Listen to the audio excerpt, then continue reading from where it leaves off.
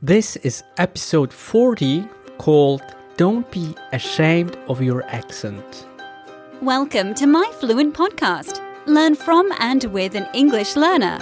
Wait a minute. This is not My Fluent Podcast.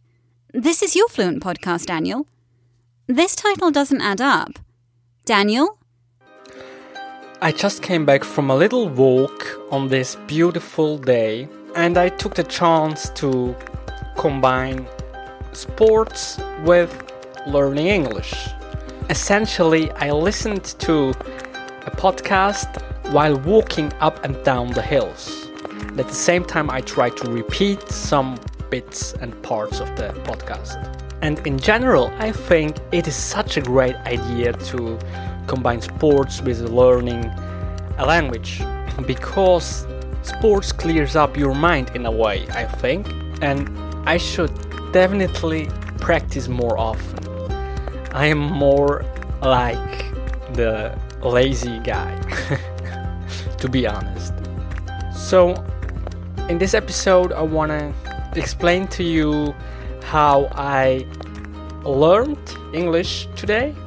Besides of that, I want to talk about being ashamed of when it comes to speaking in your own language or in a foreign language. So first off, I want to mention that this episode is not only for you, my dear listeners, but also for me, myself, because I am also struggling with this issue quite a bit, because oftentimes I think my dialect is kind of bizarre or my accent is very thick or strong, and I'm beating myself up quite a bit, to be honest. And for those of you who struggle as well, when it comes to this topic, we just shouldn't be bothering about that. And the problem is, I think that we got stuck. For instance, we don't want to talk, or we are afraid of speaking up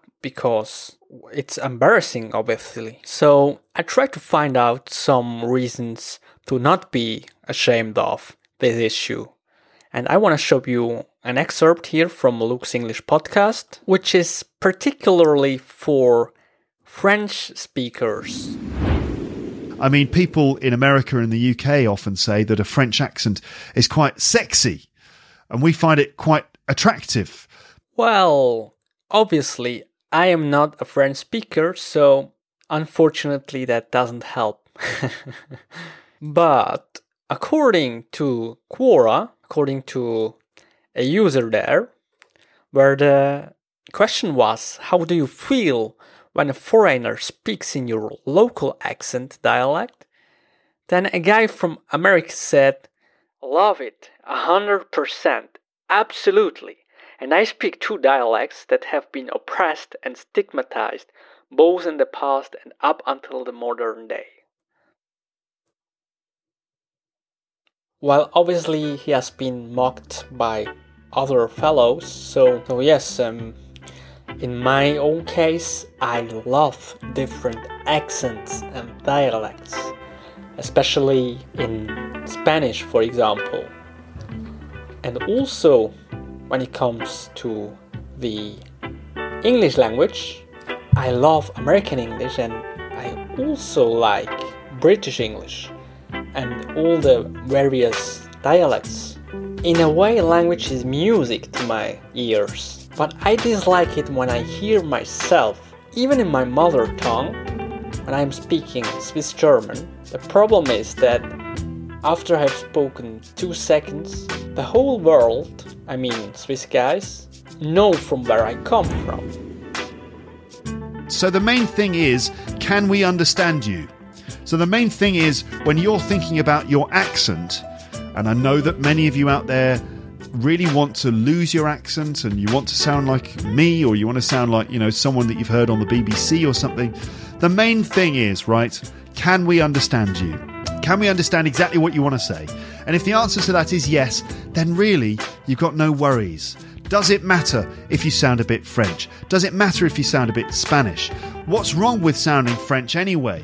Well, it's not wrong, but it's difficult to don't bother. I mean, when I speak by myself. So this was another excerpt of the Luke's English podcast. You can go to his website, just type Luke's English podcast on Google. So when I was outside for a walk, as I mentioned before, I just listened to his episode and was thinking about the topic, to not caring about your own accent. And at the same time, I tried to shadowing the spoken words. I mean, I tried to repeat the sentences without having an accent. It's kind of weird. So that's it for today, guys.